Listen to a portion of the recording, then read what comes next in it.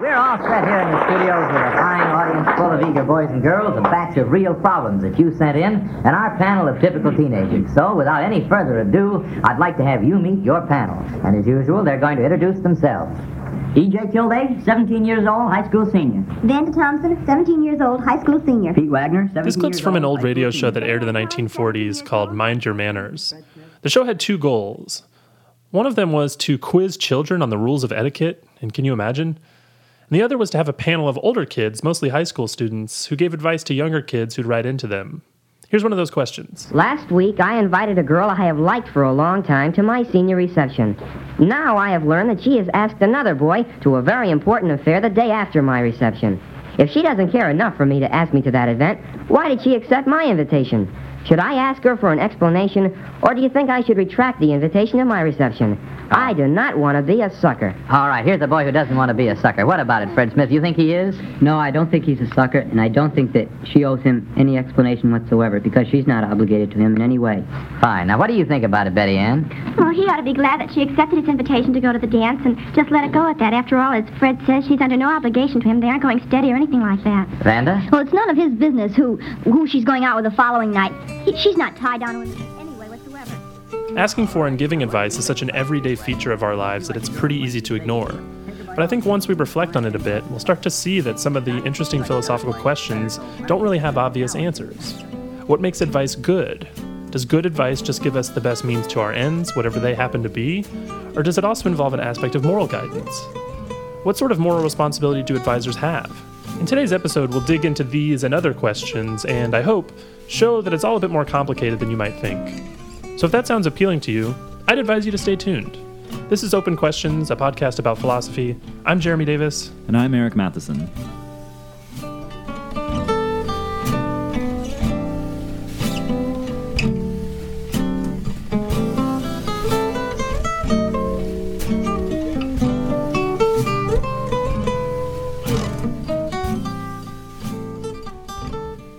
I talked with Eric Weiland, who's published a lot on advice. I'm Eric Weiland, and I'm associate professor in the philosophy department at the University of Missouri, St. Louis. I think there is an important distinction between advice and testimony that people aren't always clear about. So I just want to interject and say that there's an even more important distinction we have to make first, and that's between the two Erics. So we've got Eric, co-host of the show. Hello. And Eric Weiland, interviewee and our philosopher writing on advice. So normally I'd call him by his first name, since that's how we choose to do things around here. But today, for this episode, I'm going to call him Weiland so that we don't get confused. So we've got Eric, co-host of the show, and Weiland, our interviewee. Okay, on to the philosophical distinction. Testimony is about facts, or rather, it's about how things are. Some people might say it's about propositions. So if I give you some testimony, I'm telling you how things are or were. So, for example, if you say you're thinking about buying a car, and I tell you about the details of all the cars that have won various safety awards over the past few years, I'm just giving you testimony. But advice, Weiland says, is something different. Advice is about what to do. So if I advise you, that means I advise you to do something. If I give you testimony, I'm inviting you to believe something. So maybe the easiest way to think about the difference between advice and testimony is to think about what the difference is between taking advice and taking testimony. If you take testimony, you believe something that you otherwise wouldn't have believed. And if you take advice, you do something that you otherwise wouldn't have done. So putting it roughly, testimony concerns our beliefs or how things are, while advice concerns our actions or what we should do. But advice isn't the only kind of speech that's about our actions or about what to do. There's commands and orders on the one hand, and then there are things like requests, or you can just suggest to someone to do something, which seems a little bit weaker than advice. And I don't think these lines are super sharp, but there are some distinctions to be drawn between these various kinds of ways of getting another person to do something. The point here is that a lot of what we typically call advice is probably better categorized as one of these related things. So, when a professor gives her students advice for writing their essays, it probably makes more sense to label this a set of loose commands. Okay, so that's the first important distinction. Advice is different from commands and different from testimony. Let's turn to a second distinction between taking advice and trusting advice. So, like, sometimes when we seek advice from other people, we already have a pretty good idea of what to do. We're just seeking for some confirmation, or maybe we just want like some extra motivation. We want encouragement to do the thing that we already think is the thing to do. So take an example where I'm trying to decide what to order at a restaurant. So suppose you say to me, Jeremy, I'm thinking about ordering the fish. Have you had it? What do you recommend? And you might say, oh yeah, I advise you to order the fish. This certainly seems like an instance of advice, right? And we probably naturally want to call it that. You needed guidance about what to do, and I advised you about what to do. But it seems like a sort of weak form of advice, mostly because I've already come pretty close to making up my mind about what to do, and now I'm just seeking you out to confirm that I'm doing the right thing. But if I come to you and say, I have no idea what to order, everything looks equally good, I'm at a total loss, and then you advise me, oh, I'd really advise you to order the fish, then I think if I order the fish, I am trusting you in a way that I wouldn't have otherwise. The difference between this case and the previous case, where I just needed confirmation, is that in this case, I am genuinely unsure about what to do. Maybe the menu has too many good options. Or maybe you're a chef, or I just really trust your expertise. In this case, I'm trusting you in a way that I wasn't before. Weiland puts it this way. Trusting is when you're at a loss about what to do. Or at least there are at least two options, and you're at a loss about how to choose between them. And if you rely on somebody else's advice in order to do one of the two or multiple options, that sounds more like trusting to me. And I think that's more philosophically interesting.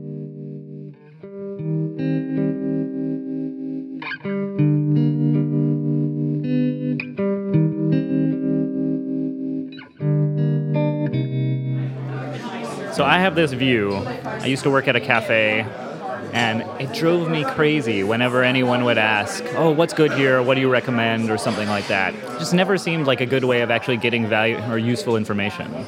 So, suppose somebody here says, well, do you like the pad thai? I would say, yeah, I think it's pretty good. But I have no way of knowing whether you like the pad thai. And if you know, or if you have no idea about what your tastes are for Thai food, then it's not going to be really that helpful to know. Well, something like, what's the most popular dish here, or what do people tend to like the best, that might be useful information. But just, do you like this, or do you recommend this, from kind of a personal point of view, it just seems to me a bad way of getting to have a good meal. And the other thing that bothers me about it is that if somebody says, at the cafe, well, which muffin do you recommend? And suppose I tell them, truthfully, which muffin I think is best.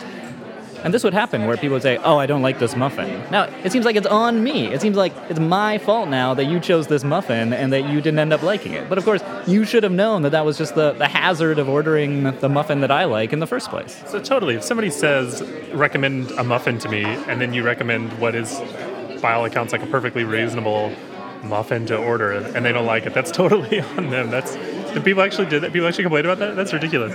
No, but it seems like... People would say things like, you told me this muffin was good and it's not good. Yeah. No, but it does seem like if somebody says, hey, what do you recommend here? I've always, when I say things like that, I'm sort of asking for like them to tell me things to avoid.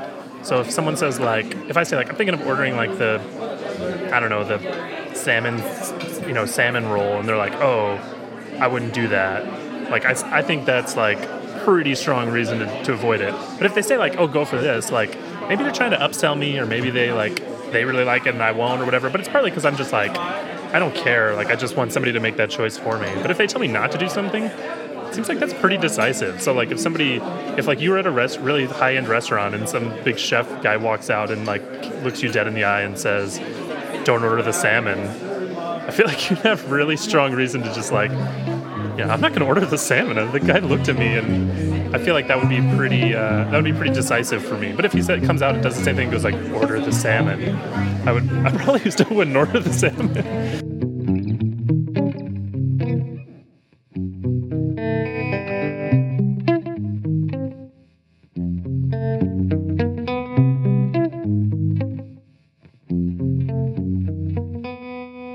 How do we know when we should trust a piece of advice?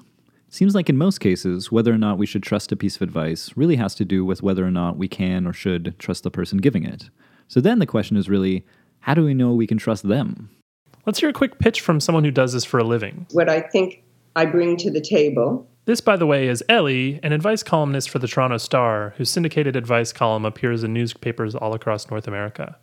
And what I think is important is certainly a certain amount of varied life experience and a sense of compassion and understanding of what people go through and a caring about it when they're having difficulties, and a willingness to try and cast aside any even hidden prejudices that you might have against certain behaviors and try to see the problem that's presented from the person's point of view. So Ellie thinks that in her job, giving good advice involves varied life experience, compassion, and an unbiased perspective. The second and third points will come up in another form later, but let's start here with the first of those, life experience.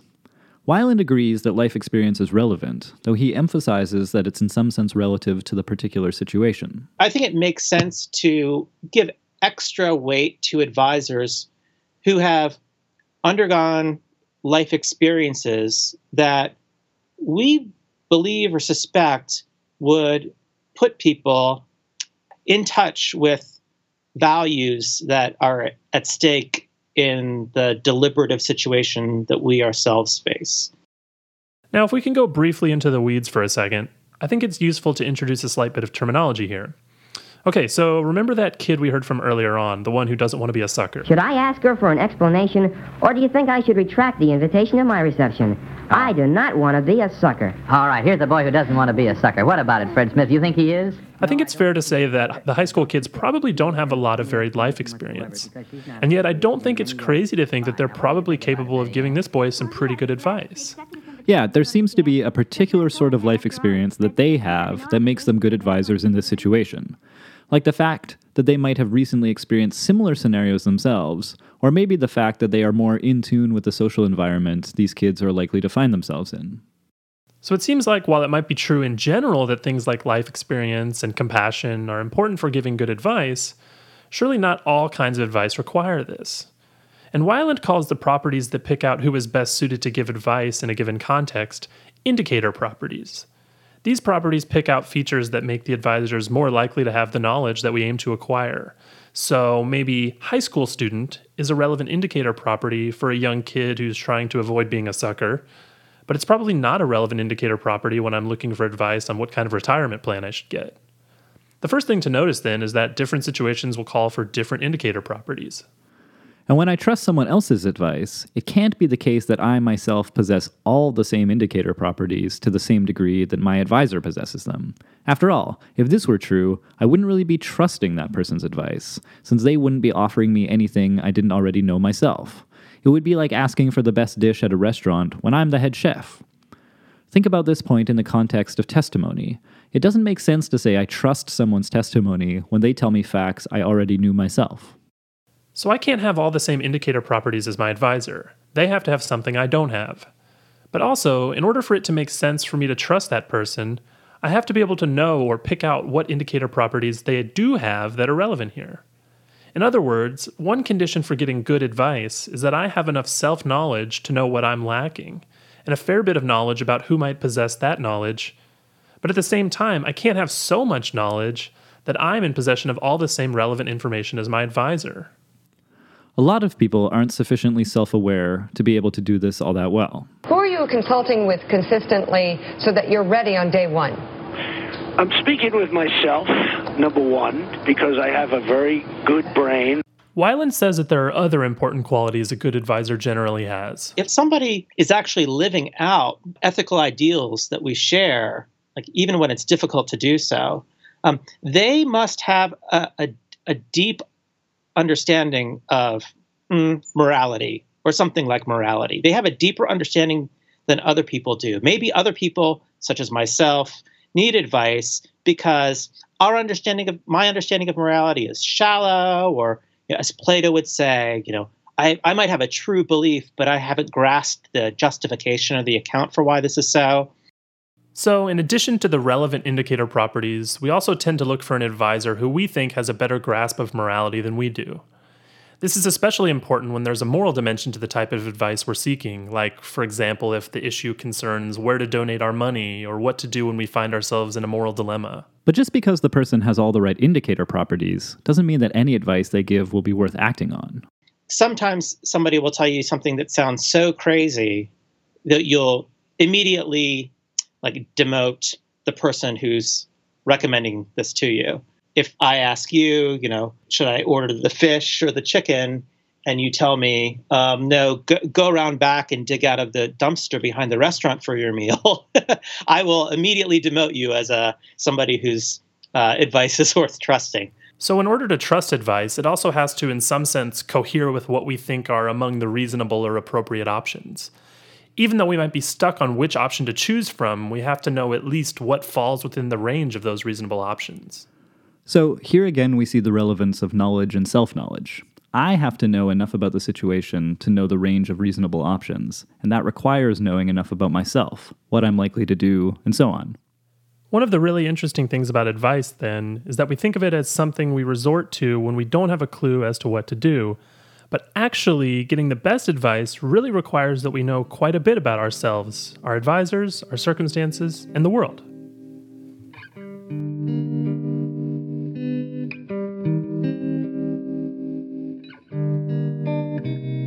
One of the most challenging kinds of advice to give is when you, the advisor, disagree with the standards or perspective of the person you're advising.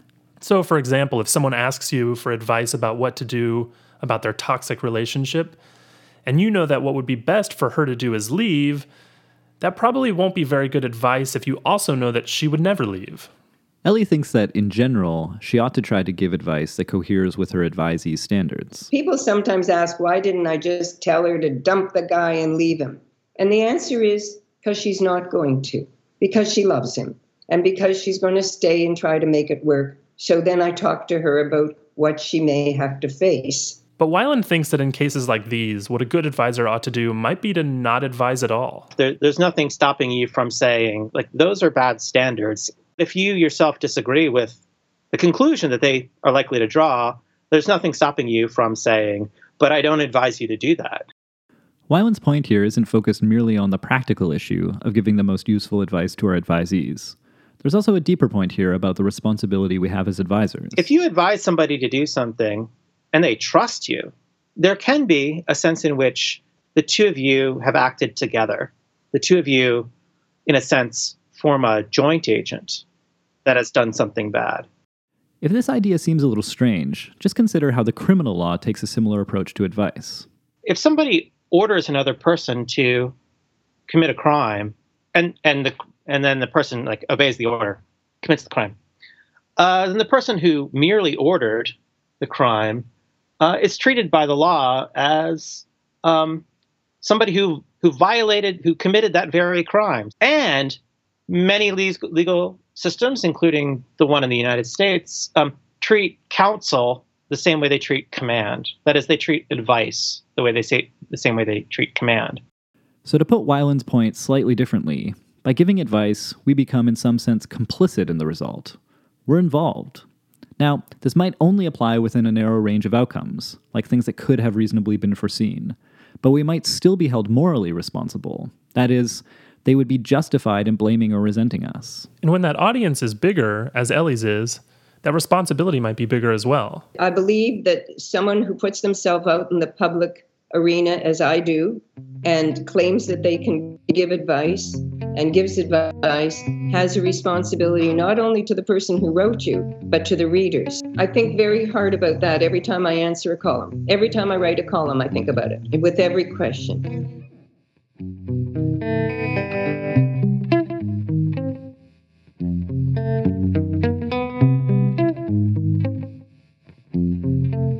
Most of our discussion here, and the most natural way of thinking about advice, is to think of it as instrumentally valuable. It's a means for us to realize our particular ends. It's necessary for us to get advice sometimes so that we can succeed at doing what we want or need to do. But there's another way of thinking about advice. So we do rely upon other people instrumentally in that way. But then there's this more radical thought, which I've become increasingly attracted to, which is that the good life for human beings is partially constituted by the kind of epistemic dependence relations that testimony and advice are examples of. So that wouldn't merely be instrumental, right? That would be like part of what it is to have a good life is to rely on one another. So there you have it. Being able to depend on each other for guidance through our lives isn't just a way we use each other in order to achieve our ends. It might also be part of the good life itself.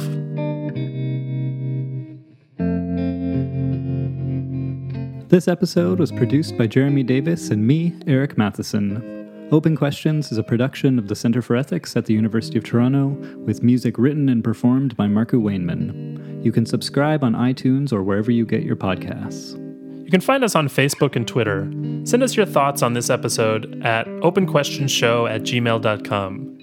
You can find Ellie's syndicated column online at thestar.com and in newspapers across North America. We'll be back next week.